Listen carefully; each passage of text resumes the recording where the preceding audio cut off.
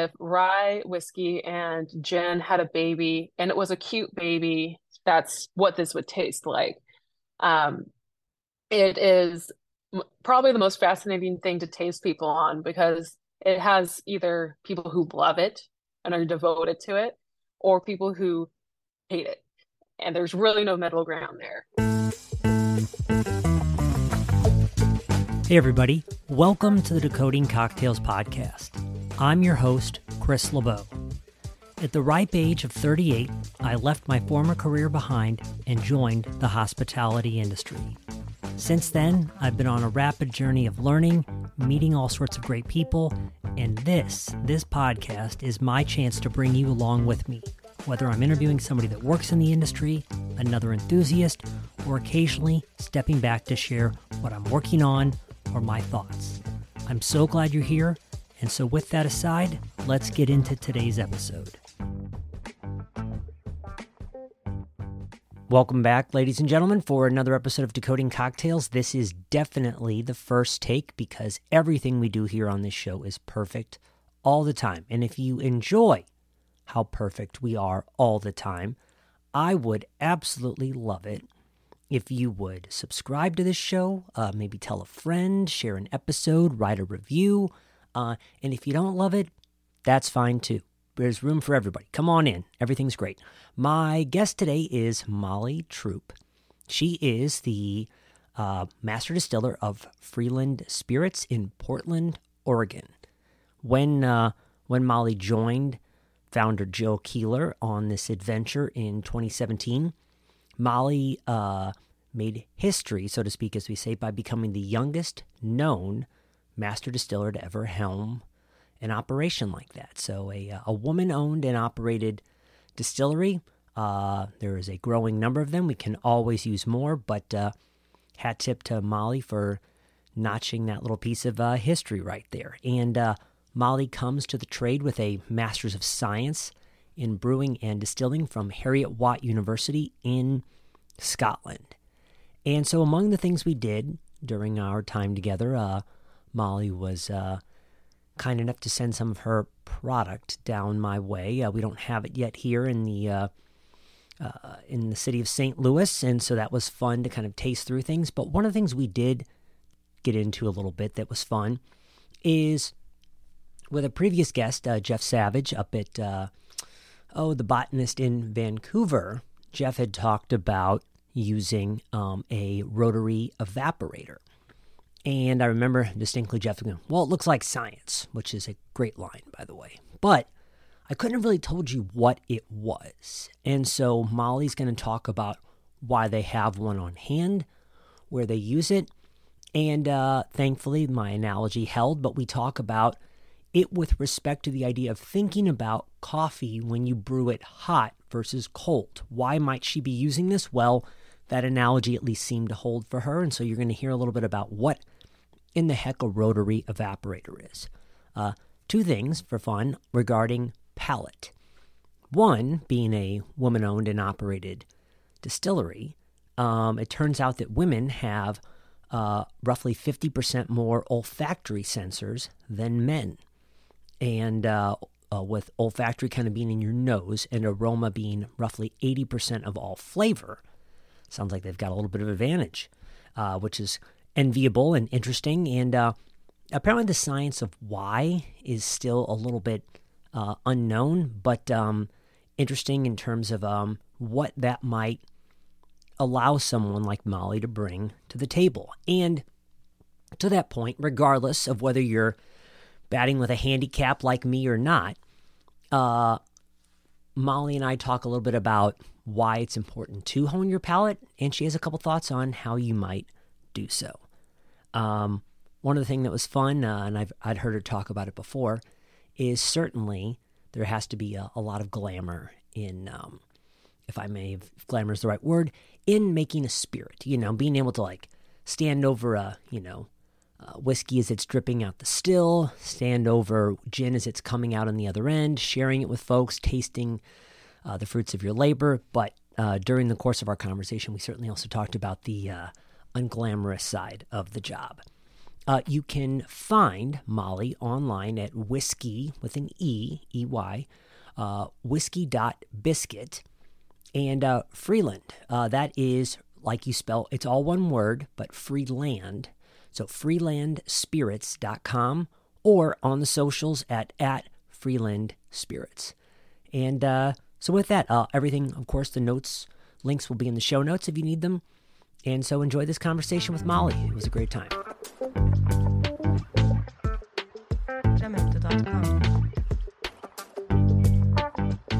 So Molly, I figured a good place to start would be, would you mind telling everybody at home what Hell Bitch is, please? So Hell Bitch is our still. She's a Kota still, made her journey all the way from Germany in 2018.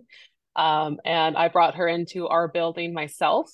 We had a team help install her, and she's been producing amazing gin and whiskey ever since. Mm-hmm. And Molly, what leads to, not having ever purchased distillation equipment myself? Obviously, you could probably find something closer to home for you, but what led you to want to make a purchase in Germany? In terms of, obviously, I'm sure that has something to do with craftsmanship style, but what led you to make that decision? Kota is known for being a very good manufacturer of stills. Obviously, you want the best quality possible when buying a still. Their quality is so good they usually have a 2-year wait list. So it was purchased well in advance, and we knew that we wanted something that could make a variety of products really well. The still that we have is a pot column or a hybrid still, so you can run it as a pot still. You can also use a column as well, and that kind of diversity of spirits you can produce is really appealing. They also make beautiful equipment. They have a team that comes to help install it. All those factors really helped us make it very clear that we wanted to work with Kota.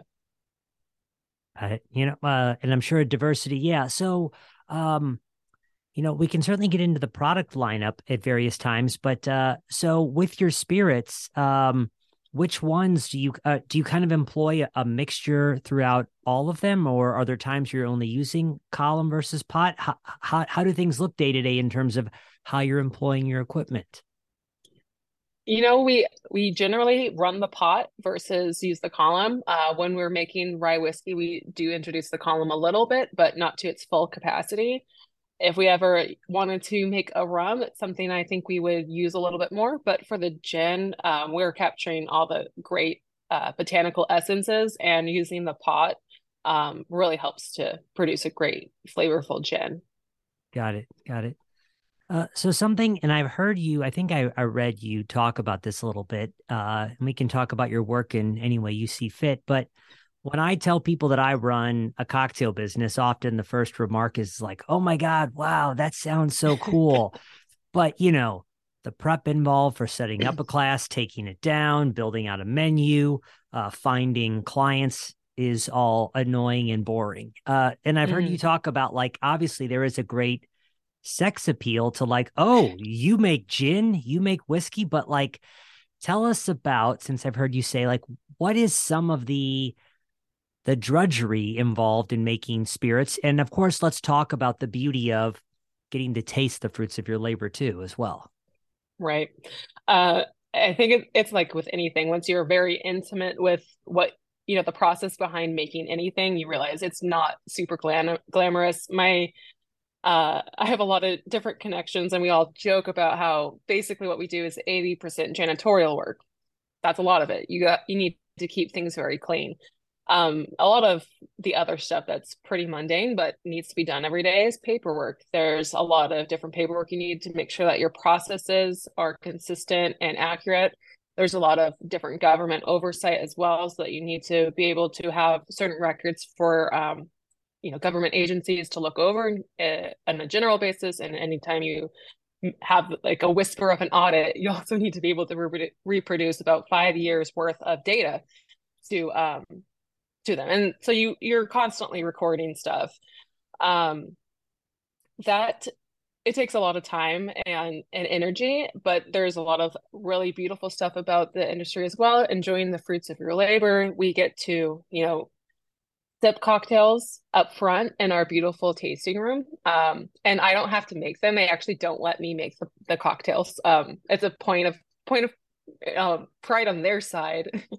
I get to make the spirits and then I get to enjoy a cocktail up there. And then a lot of what we do that's a lot of fun as well is working on our palette. That's, not just with our gins and whiskeys that we produce, which we're constantly honing in the flavors that we're producing and making sure that they are consistent and don't change too much over time. But we also get to explore our friends' products as well, and that brings a lot of joy. Yeah, let's explore the honing of the palate for a minute because something I heard you talk about in a different interview was this idea that this idea that, you know, learning to identify various flavors, aromas, etc., is very key. So, if you are, and I think when you actually said this comment, you were onboarding somebody during the pandemic, which Mm. made this all trickier in terms of you can't just run to the market during the height of COVID and smell everything. That probably would be pretty poor form. Um, They'd kick you out for sure.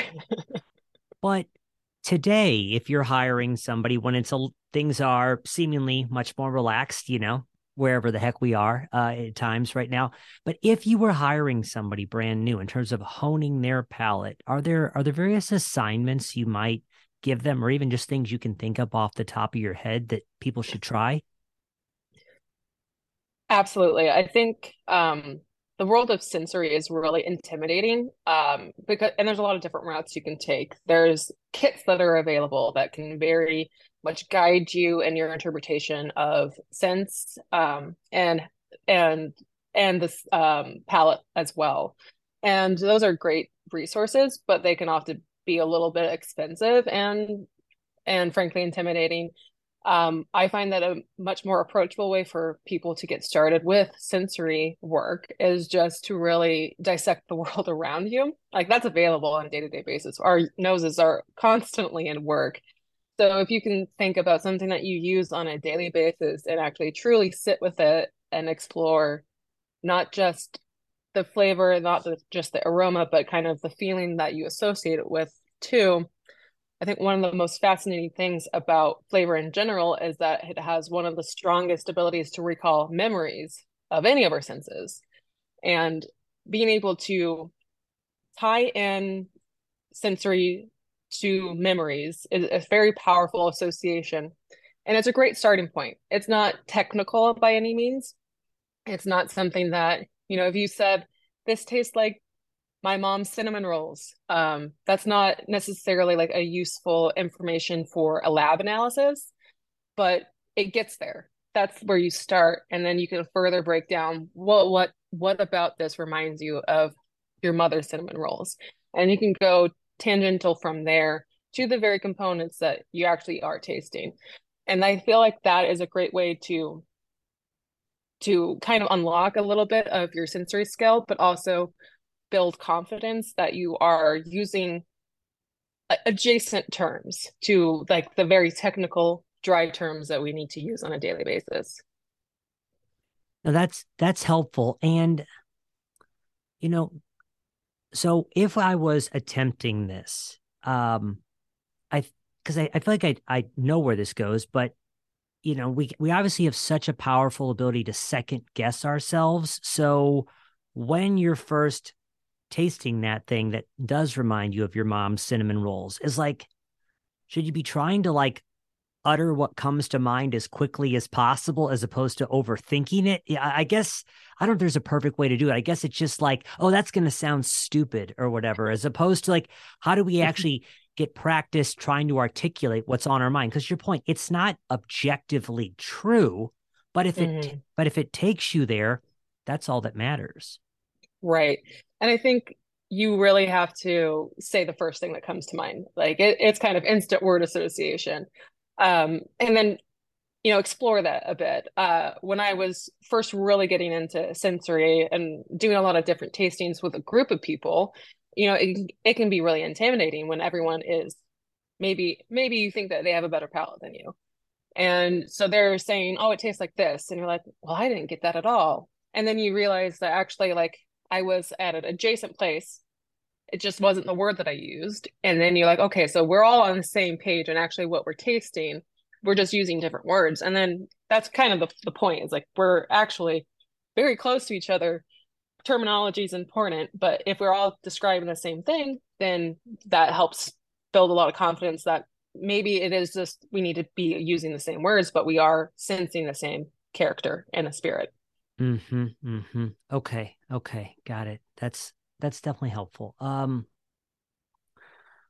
Uh, so I was excited to see that you guys have and also receive, and we're going to get to that in a minute. So like I was interested to dive into your bourbon in a way because first I often like to see that I feel like bourbon has successfully achieved Kleenex status. You know, people use it in terms of just like when they're referring to whiskey as a category without sometimes even realizing it.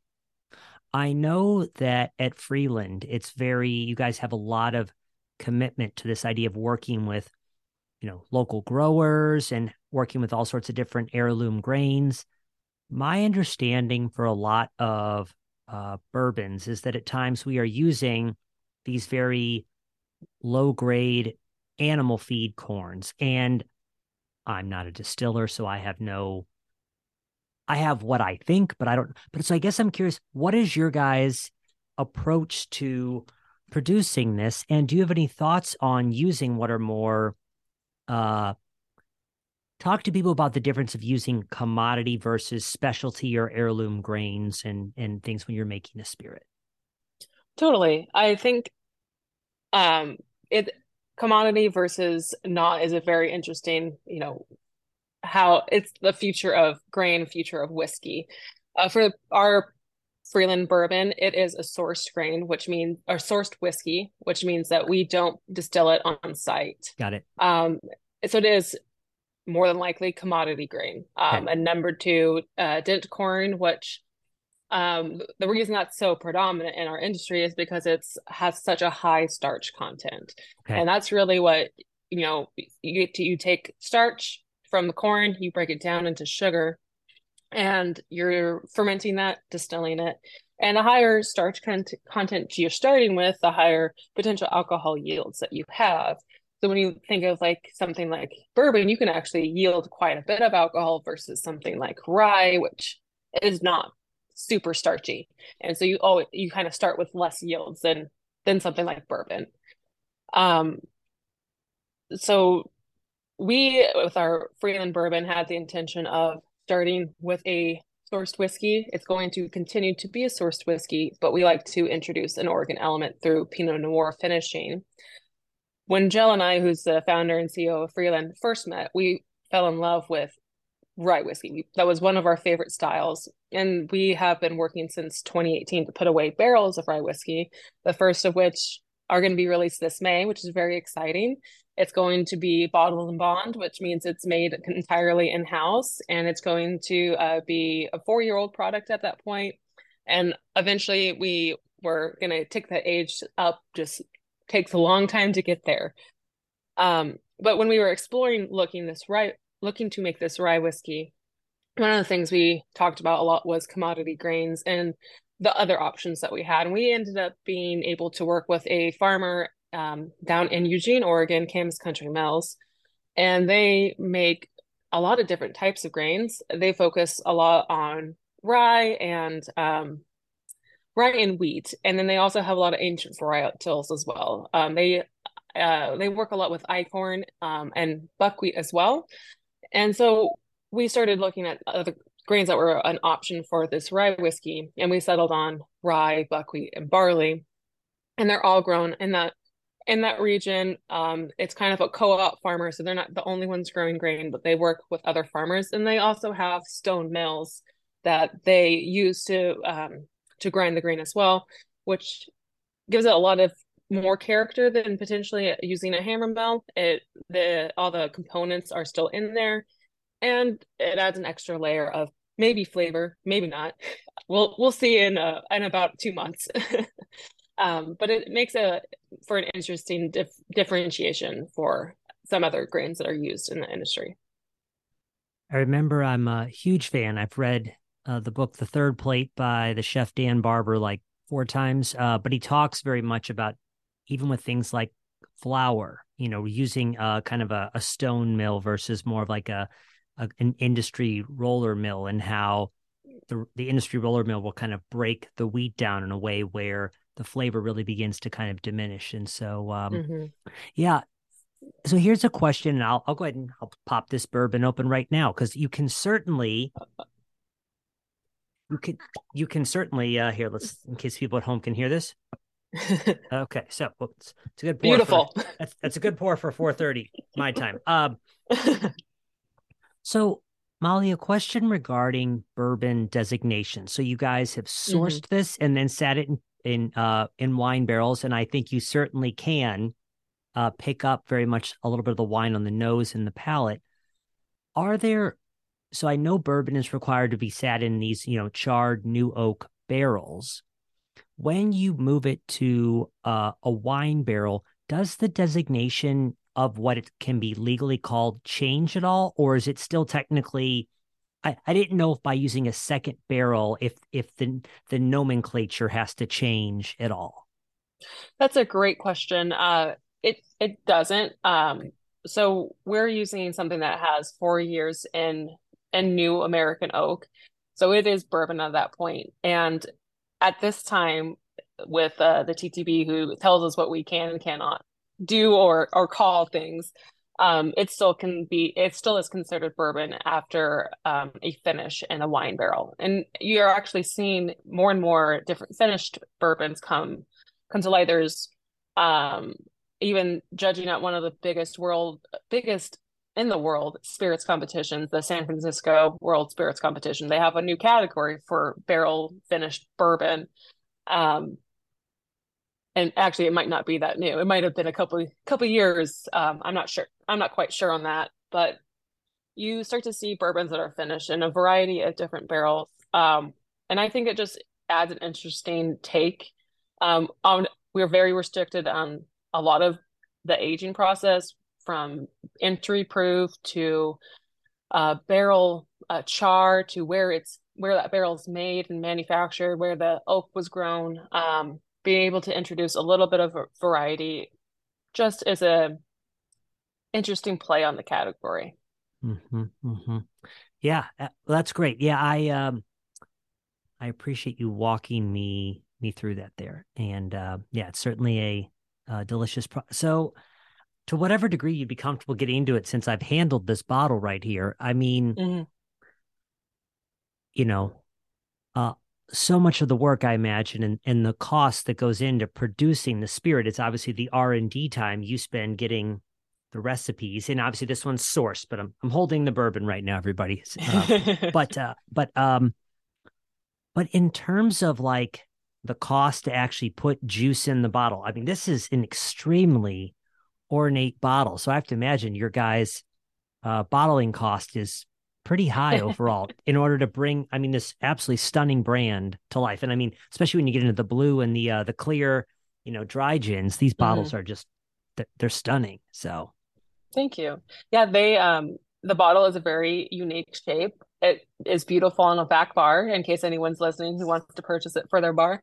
And it also looks beautiful on your home bar shelf as well.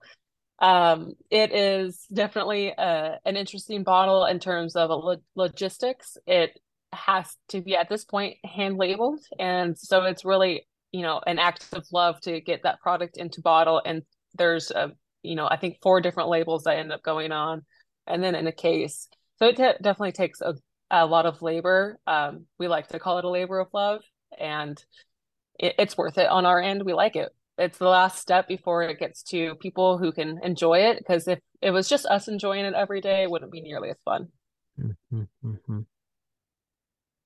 One of the things I don't want to neglect, and I'm sure I wouldn't, but so Freeland is obviously very proudly a woman owned, operated distillery. So you signed on with Jill pretty much right from the jump for your guys' operations. And to that point, not that I think it comes as probably a surprise to many people when they begin to hear it, but it's a very small percentage. What is it? 2% of distilleries or less are women owned and operated. Is that, or and I don't want to twist the language there, but is that roughly kind of where we're swinging right there? I think so. It's I don't have the numbers right in front of me, No but problem. it's a very small percentage still. When we first started in 2017, we knew that it was about 1%. I do think it has grown. I'm hoping it's 2. If it's higher, that's even better. Right. But it is definitely still very minority of women in the industry.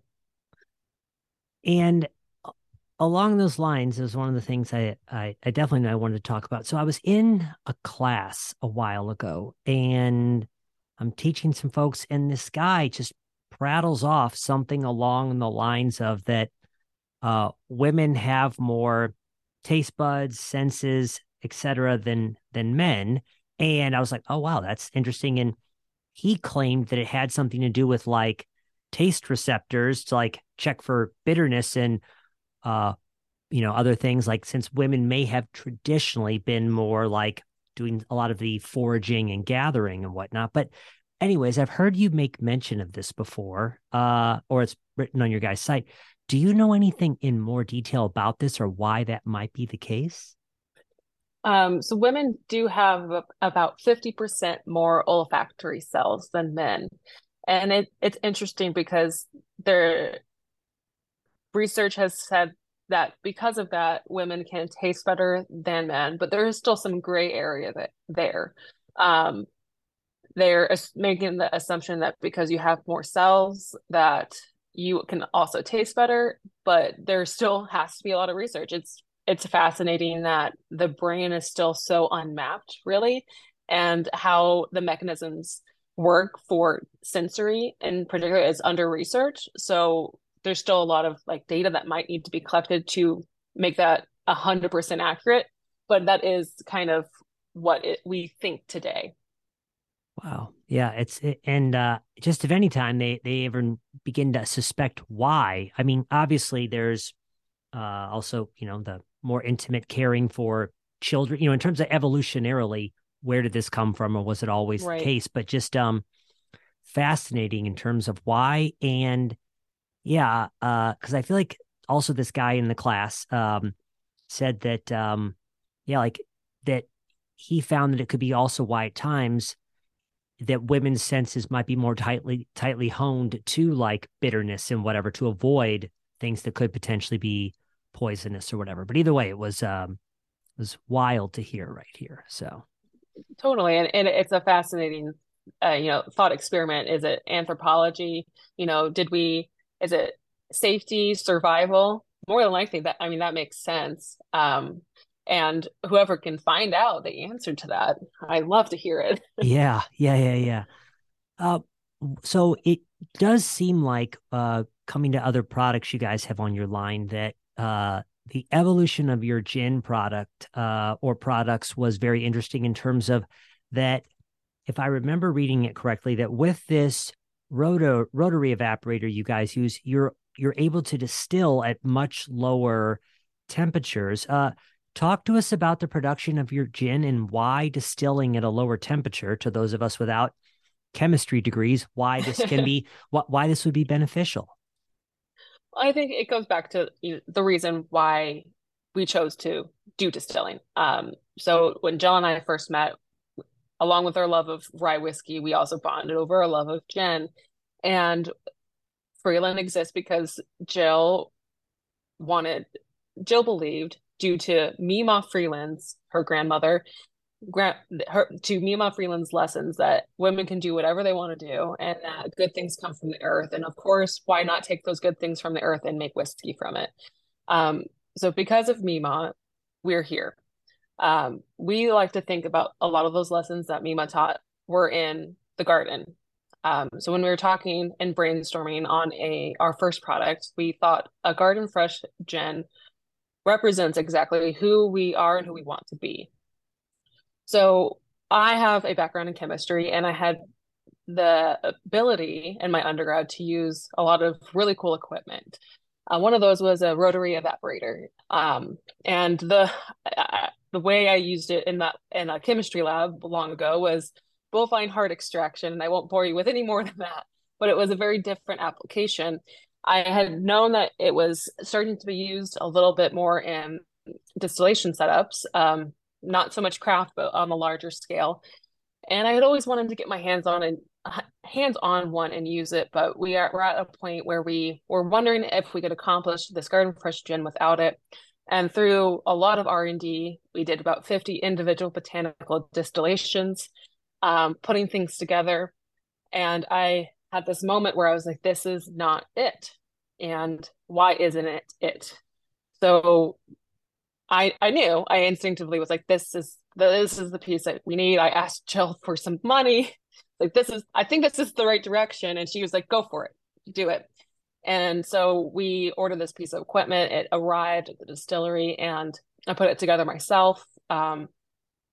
It took me back to my chemistry lab job back in college, and I think I ran 5 botanicals on it right away, and those were the 5 botanicals that ended up in the gin. Um, and it's a very long botanical bill. We have 19 different ingredients. 5 of them are done on this rotary evaporator, and they're all fresh ingredients that we source from a woman-owned farm about 8 miles from us.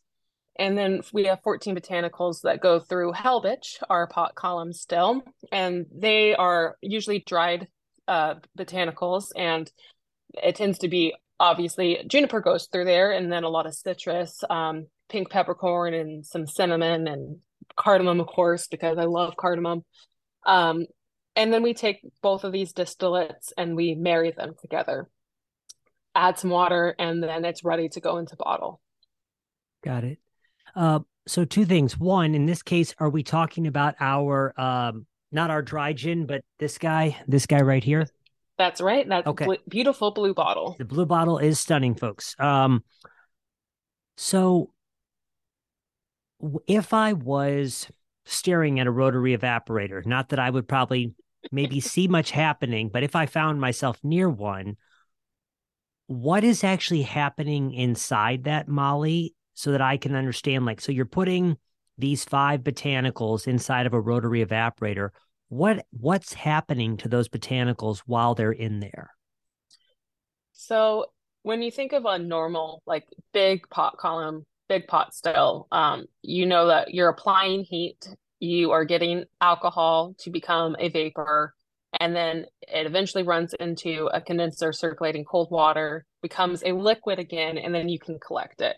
So that's your distillation process. And a rotovap works the exact same way.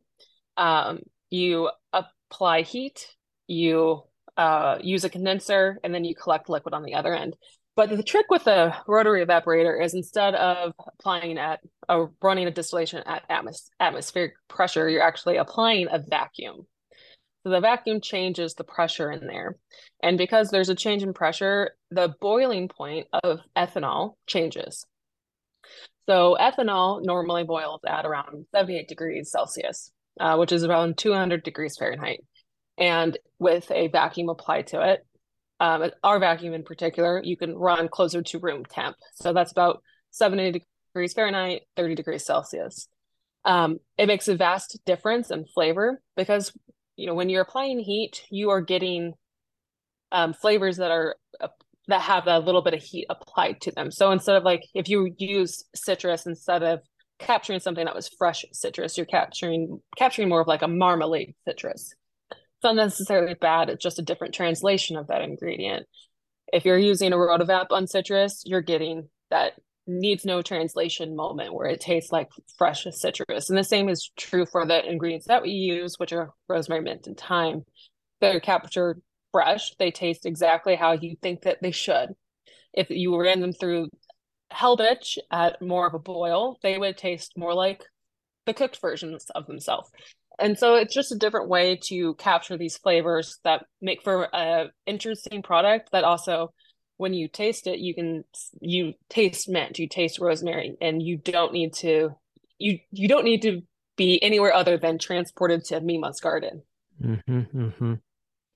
Yeah, so one, I would imagine anybody that goes through Hell Bitch wouldn't come out the same on the other side, but Probably but not. uh but I don't know. I'm guessing this analogy works, but like I'm thinking of just hot brewed versus cold brewed coffee in terms of, Yeah. when you taste that you know, hot brewed versus cold, one's not better, but those flavors are certainly more mellow and more rich coming through on Hmm. cold brew versus the heat is kind of chemically really kind of straining the coffee grounds and whatever with that. I'm not a chemist, but Yeah, yeah. Okay. that's exactly right. Got it. Okay. Well, let's see if can play my Chris transportation moment here or not. Um yeah, I mean, I will say that yeah, like I feel like I get, man, some kind of like I'm smelling like celery and like some kind of herbal component right here. I'm thinking like a very, wow, like yeah, the herbs really come through in a very interesting way. Like I guess we shouldn't deprive our other senses here real quick, but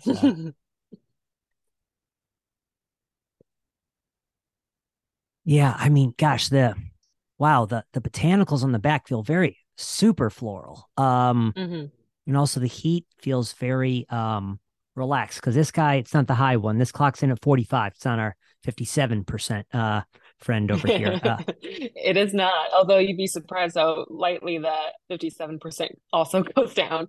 Mhm. Um, we're really big on texture. I think that's an important um, piece of the mouthfeel is really important to me. And especially with this heavy botanical load that we use, it really helps to stick with you on the palate. But also, one of the most fascinating things about this is 19 botanicals. If I suggest one to you, that's the one you're going to taste. And I love that because I have a lot to pick from where I can be like, oh yeah, do you taste this? And you're like, actually, now I do. Right. Um, and really it just morphs when you put an ice cube on it and just let the proof change a little bit. It you get a whole different layer of flavor from that. Hmm.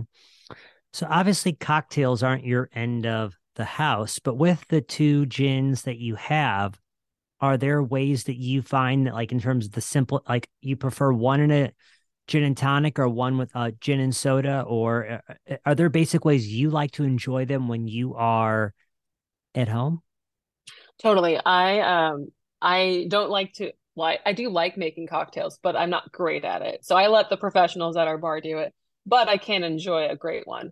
I think our Blue Bottle Gin does great in a gimlet. That's my drink of the moment right now. I've been actually at home been making my own thyme simple serve with it, and it's just really hitting the spot. And then with the clear bottle, the dry gin, I tend to do martinis, and in particular, a dirty martini. We have an internal debate. I don't think it'll ever get resolved over how a martini should be, if it should be dirty with olives or just a nice clean one with lemon. And we're like split 50-50 down the line. But the nice thing about the dry gin is that it does both really well. But of course, I like enough olives to be basically like a decent snack. Yeah. And but yes, at 57%, yeah, it certainly can stand up well to olive brine, which obviously has a lot of force that it's bringing to the party right there. Yeah, and the traditional versus dirty martini conversation is very, very real for sure. And I feel like I'm hearing more and more that we might have to add another, debate to that with that espresso martini. Hmm. But I don't know. Yeah. Yeah, it's a whole other debate. I had a question when I was thinking about this. So Navy strength gin is where I think our dry gin would clock in at over here at 57%. Hmm. I'm someone who's less caught up in like the overproof whiskey world and whatnot. My question is, when you decide to bring this guy to life at 57%, is it because you like you're kind of you like torturing people, or is it has I'm sure, Molly, a big portion of it really is less the torture and more like what the expressions of flavor are at proofing. But Hmm. how do you begin to arrive at a decision of what what proofing something should be at? Because obviously this guy would be much harder to sip, even though I'm about to do it neat right here. So And here's the thing, Chris. Torturing people, we're not about that, but surprising people, that is something we are about. I think my most favorite thing is everyone sees this proof and they're, oh my gosh, that's so hot. And then I'm gonna let you try it. It would be, but it doesn't come across as hot as it is. And in fact, that makes it a little, dangerous in a cocktail, if you will. Um, like when we're talking about martinis, we all have decided that a 1.5 ounce martini is exactly right. 2 ounces is too much. yep. And that way it's value added. You can use a lot less to get the same effect. Yep. I A friend of mine who's up in Manhattan who said he recently tasted your guys' stuff over at Leyenda. I don't know who was there doing the tasting for your team, but yeah, he certainly talks about that, man. These like super high proof, like 5-1 or whatever martinis, it's like you can drink those, but you're going home right after that. And drinking a great 1-1 is great for flavor, but also like if you want more than one cocktail, highly recommend a 1-1. Mm. Yeah, so definitely more traditional, but like, wow, that is a very long flavor right there. It's very, Hmm. very peppery, very, but mixed in with like some botanicals.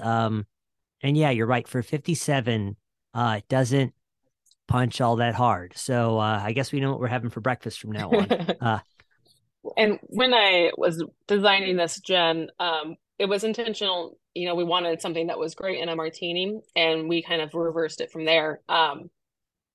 Two ingredients that I think in particular are well highlighted in there are sumac and lemon verbena. mm, Especially with olive brine, both of those work really well. But sumac also has this great citrus forward flavor to it that also pulls well with a citrus peel.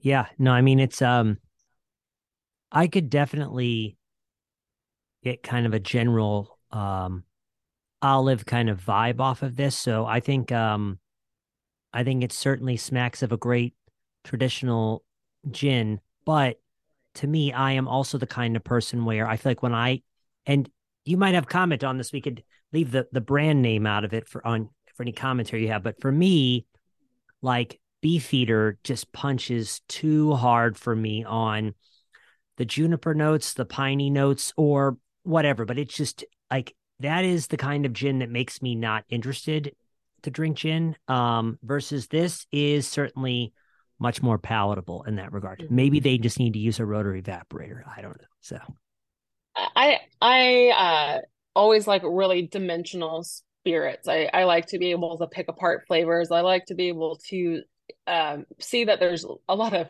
layers to something. And so I would agree with you on that. There's that with ours, there's very intentional layers that you can see. We have top, middle, and bottom notes that kind of change over time a little bit, but it makes it more fascinating to drink. so here's a question for you because when the layperson looks at one of these gins right here, I'm holding up the regular the standard Freeland gin right Hmm. now. They are going to see something that looks like the consistency of water. And obviously, the minute they smell it or taste it, they're going to know it's definitely not water. But when you talk about texture being important, what in a spirit that looks so damn clear, because it is, what is it that adds texture, Molly? What's in Hmm. there that's creating that give it more body than water? It's not quite the same as with whiskey. There's different components in there, but another way to kind of check is the legs. So if you like Yep. twirl your glass Correct. and you can Yep. see that how it's sticking to the sides. Yep. Yep.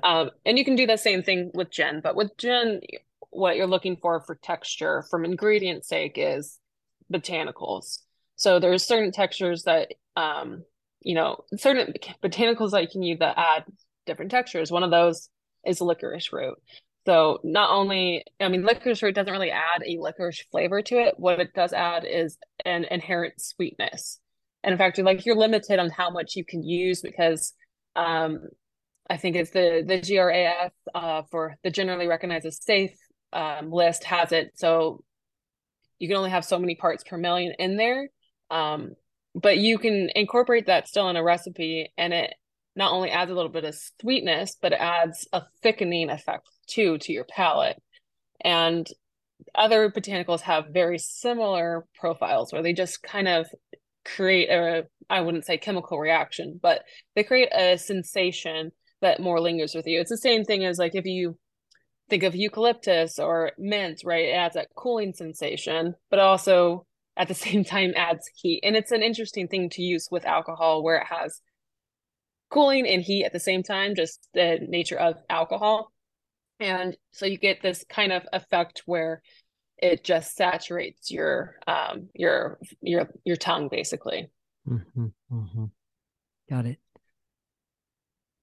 I'm curious if you, for people out there listening, who are working to hone their palate a little bit more, you've certainly talked about this idea of like this depth of flavor, and yeah, on this dry gin, I mean, man, this is long right here. But if you were evaluating a spirit that you were not your own, obviously, because they're amazing, but something that you were nonplussed by, what might some of the problems with that be? Flavor wise, body wise, I guess, like, are there markers you could give people for how to better think about um, what might be left out of a subpar spirit right there? Um, it's funny. I do spirits judging in my spare time, and so this is something that I have one coming up, and it's on my mind. How do you adequately judge other people's spirits? And it's very similar to how you judge your own. Um, but it's context is important. You're trying to look at what someone's trying to achieve. Um, I think one of my most fascinating moments as a judge was tasting something that was at the time I didn't know, but it was mango habanero. And you're introduced to this amazing mango nose. And so immediately you're like, wow, this smells amazing. And then you take a sip and you immediately have a negative reaction because you're hit with habanero out of nowhere. And at the time I was like, well, this isn't great. This is a bad product. And over time you're like, actually, no, this is exactly what they were intending, right? This is a mango happen. They nailed it. Might not be my preference, but they nailed it. I think when we're judging something, you got to know the context, what they're trying to do with it. But from an overall standpoint, I think what I look for is something that is well-rounded. You don't want something that is, again, one-dimensional. You want something that, has the intention where there's more notes to it than not. And it's something that has complexity to it. And part of that is kind of not just the nose, not just the aroma, not just the mouthfeel. It's how all of those components are working together. Okay. No, that's helpful and overall makes sense. I think it's I mean, every day, and you guys see this at the distillery, and I'm sure when you're given tours and in the bar, but it's just like the average person just has no, they so often are lacking any context for what is put in front of them there. And just how to think about this stuff can sometimes be helpful. Um, some of this gets to the spirit, some of it gets to cocktails, but I've heard another Oregon bartender, Jeffrey Morgenthaler, write quite a bit about the subject. But like, you know, gendered drinking and whatnot, being that obviously Freeland thinks about this, but gendered drinking still seems like a very real thing. And I think I encountered on both sides of the aisle, men that are like, oh, I don't want this drink in a stemmed glass or a drink that's pink, whatever. Um, are there things that Freeland does in terms of working to normalize those things on one or both sides of the aisle? Are there ways that you guys think about this in terms of no, there's not guy and gal or however you conform drinks. There's just what you like.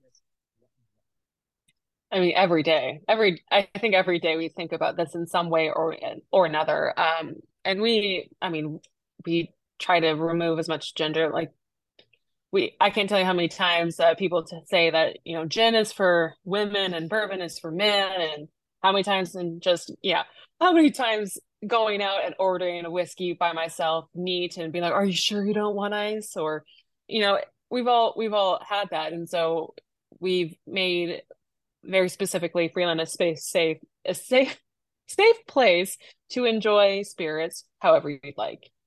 So we don't gender, we don't judge, order whatever you want, and we'd be happy to make it. Um, I think that there's definitely starting to be more that's more acceptable in a lot more ways and a lot more places. And I hope that that's the trend for 2023 is get rid of genders from drinks because what does that even mean? Really. Right. But maybe it'll take a little bit long. Maybe it's 2024 goals. Yeah. Yeah, but it's cool to see the progress, and obviously this is some of the jockeying we see in our society in general as like people figure out where are the new boundaries. But yeah,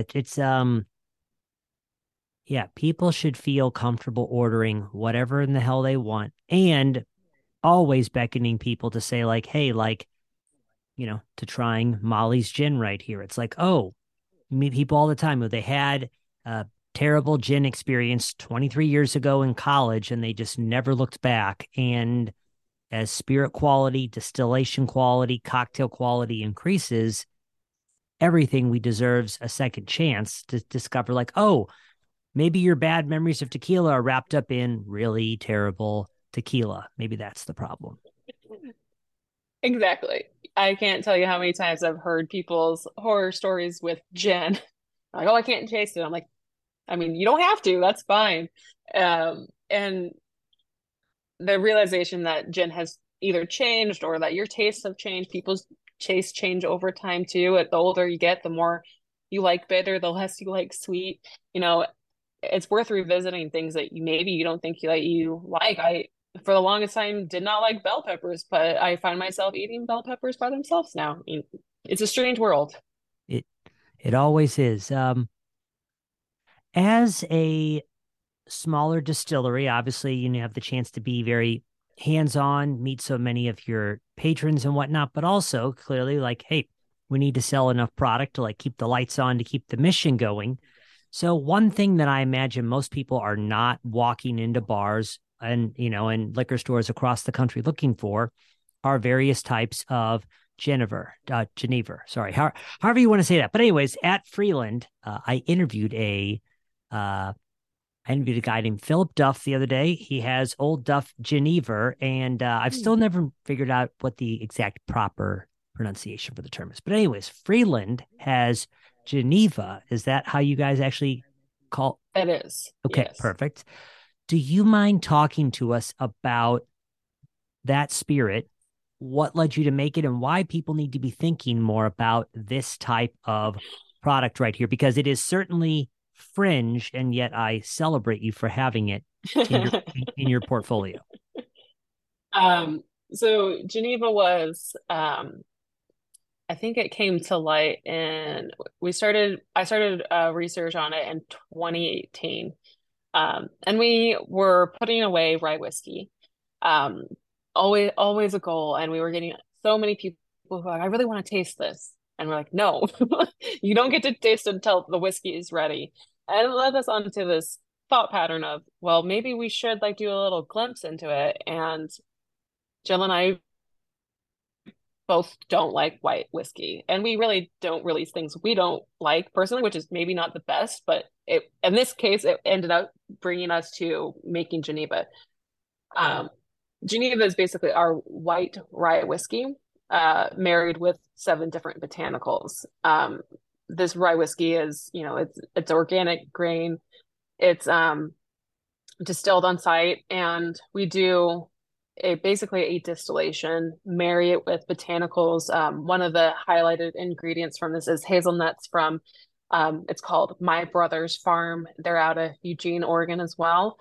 And then juniper, coriander, grains of paradise, and angelica root. Those are predominant flavors in there. Um, and we run another distillation very similar to this processing we do for our rye whiskey. And it ends up that it ends up producing a spirit that is basically if rye whiskey and gin had a baby and it was a cute baby, that's what this would taste like. Um, it is probably the most fascinating thing to taste people on because it has either people who love it and are devoted to it or people who hate it. And there's really no middle ground there.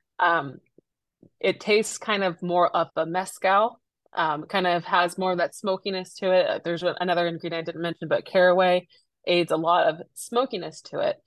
And it drinks really well, kind of in a cocktail similar to like a mezcal. Like it does great in a margarita style drink. It does great with citrus. Um, and it's a fun one to explore, but it definitely is very niche. It has a very cult following, but small, small but mighty. Well, I've heard it once said, they said the best art divides the audience. And so I think you know, uh having that kind of thing that is, you know, maybe some people, everybody dreams of having their Tito's one hit wonder, you know, but it's like it's nice to have something that people have a strong reaction to, because you're going to have your, you know, bring your all your zealots and dissenters together and let them just have it. No, but that's cool that you guys found a compromise for, no, we really want to try the rye. Well, here's our beautiful baby representation of it right there. Totally. That's pretty cool right there. So going all the way back to the beginning as we kind of begin to kind of at least stare down the finish line a little bit. So you were caught up in chemistry. You thought you were going to be, you wanted to work in forensics or something. Was that it? And then Yeah.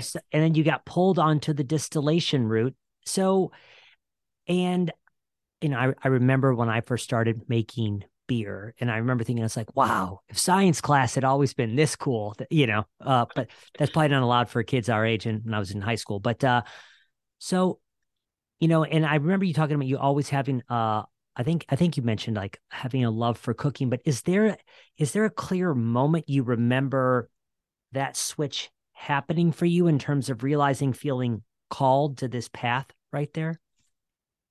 Yeah, I was in my junior year of college and I had just really, really sat with because you're working very hard to get a degree and you think your life's going to go a certain way. And then I was at this crossroads where I was like, do I fight for what I think that I want, but I'm not 100% sure anymore. And there's 7 more years of school for me to really sink into before I'd even get there, and I'm not sure now. Or do I try something else? And I, at that point, knew that I really loved chemistry and I wanted to apply that love somehow, some way. And I happened to like have a moment where I was actually, glass of whiskey in my hand. And I was thinking of a friend who was a year ahead of me who was going to go to UC Davis and do the brewing program. And I had known that for a bit, but I had that information just sat differently with me then. And I realized that was actually something that you could do. And so I started looking at more of like what the profession, what that looks like. I had a meeting with a brewer that was in the college town. I was like, what's your day look like?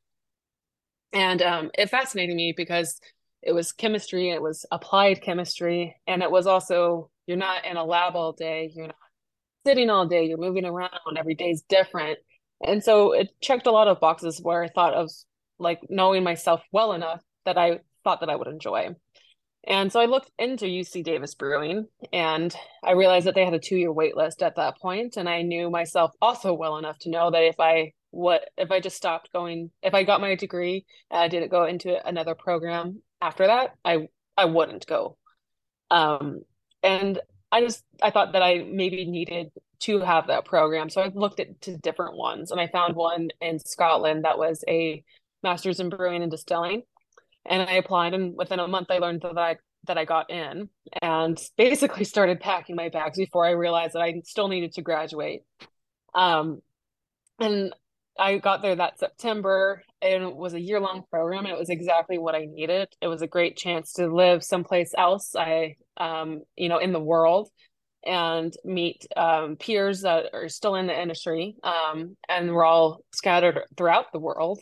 And then also, obviously, learn some very valuable information about making beer, making whiskey, making all different sorts of distilled products. So it was a very valuable experience for me. And then I was able to take that knowledge and go back to Oregon and apply it in the industry. And I've been in the Oregon industry ever since. Hmm. I, you know, to something we talked about at the top of the conversation, that, distillation has a lot of curb appeal, and yet there's a lot of hard things about it. There could also be a lot of demand to get into the field. But if someone young or mid-career is listening to this, I mean, does it feel to you as the industry kind of treks up? Does it feel like there's a lot of opportunity for people to find their way into distillation these days, or does the field feel very, very crowded right now? Do you have any thoughts on that? It's interesting because I feel like the industry is craving um, people with experience right now. There's like a minimal amount of experienced people to go around, but that also means that there's potentially ground floor too, because people keep getting maybe promoted because they do have that experience, and then they need someone who's, there who wants to do more on the janitorial side, which is very necessary and needed. So I do think that there is a good amount of opportunity. And furthermore, there's also a lot of more openings for women and people of color. There's a lot more people who are really kind of putting their foot down in the industry who want to encourage people from different backgrounds to get started in it, because it has been predominantly white and predominantly male for so long. And I think a lot of people hope to see that change. So I think that it's a great time to get started. There's no time like now. And there's the American Craft Spirits Association. They have a step up intern program, which is a great way to gain some information. I think they wrapped up their application, but they have a lot of people who might be able to help guide in the right direction. And I'm always happy to also guide people as well. No, that's good. That's a good point. It does certainly feel like there is certainly momentum for, a more inclusive industry in that regard. Um, cool. I'll look up their step up intern program too, just to kind of be able to share that out with people right there. Molly, is there anything we haven't covered today that is top of mind for you at all that we haven't talked about? We'll certainly link to Freeland in terms of all of your guys' social and website and everything. But is there anything you'd like to say about the distillery, your products, anything we haven't covered you'd like to get into? I think that we did a very nice, well-rounded conversation. I can't think, nothing is coming to mind immediately. So I think that means we probably covered just about everything. Do you have any other questions? You know, I'm kind of looking over things I'd prepared, and I feel like we've done a pretty good job of covering them. Yeah. No, I think it's things. I was very excited to talk about the lower temperature distillations and whatnot, Mm, and so that's pretty cool. I will link to some other.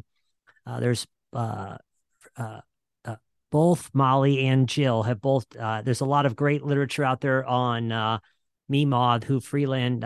So yeah, so her last name is Free. Is last name was her last name Freeland?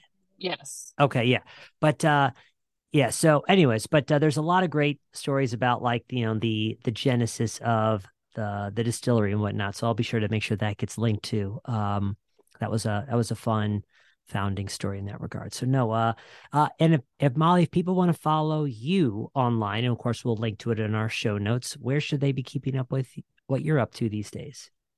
You can find me on Instagram at whiskey.biscuit. Not whiskey biscuit, but whiskey dot biscuit. That's right. Don't go for just straight whiskey biscuit. Don't That's want not any of that.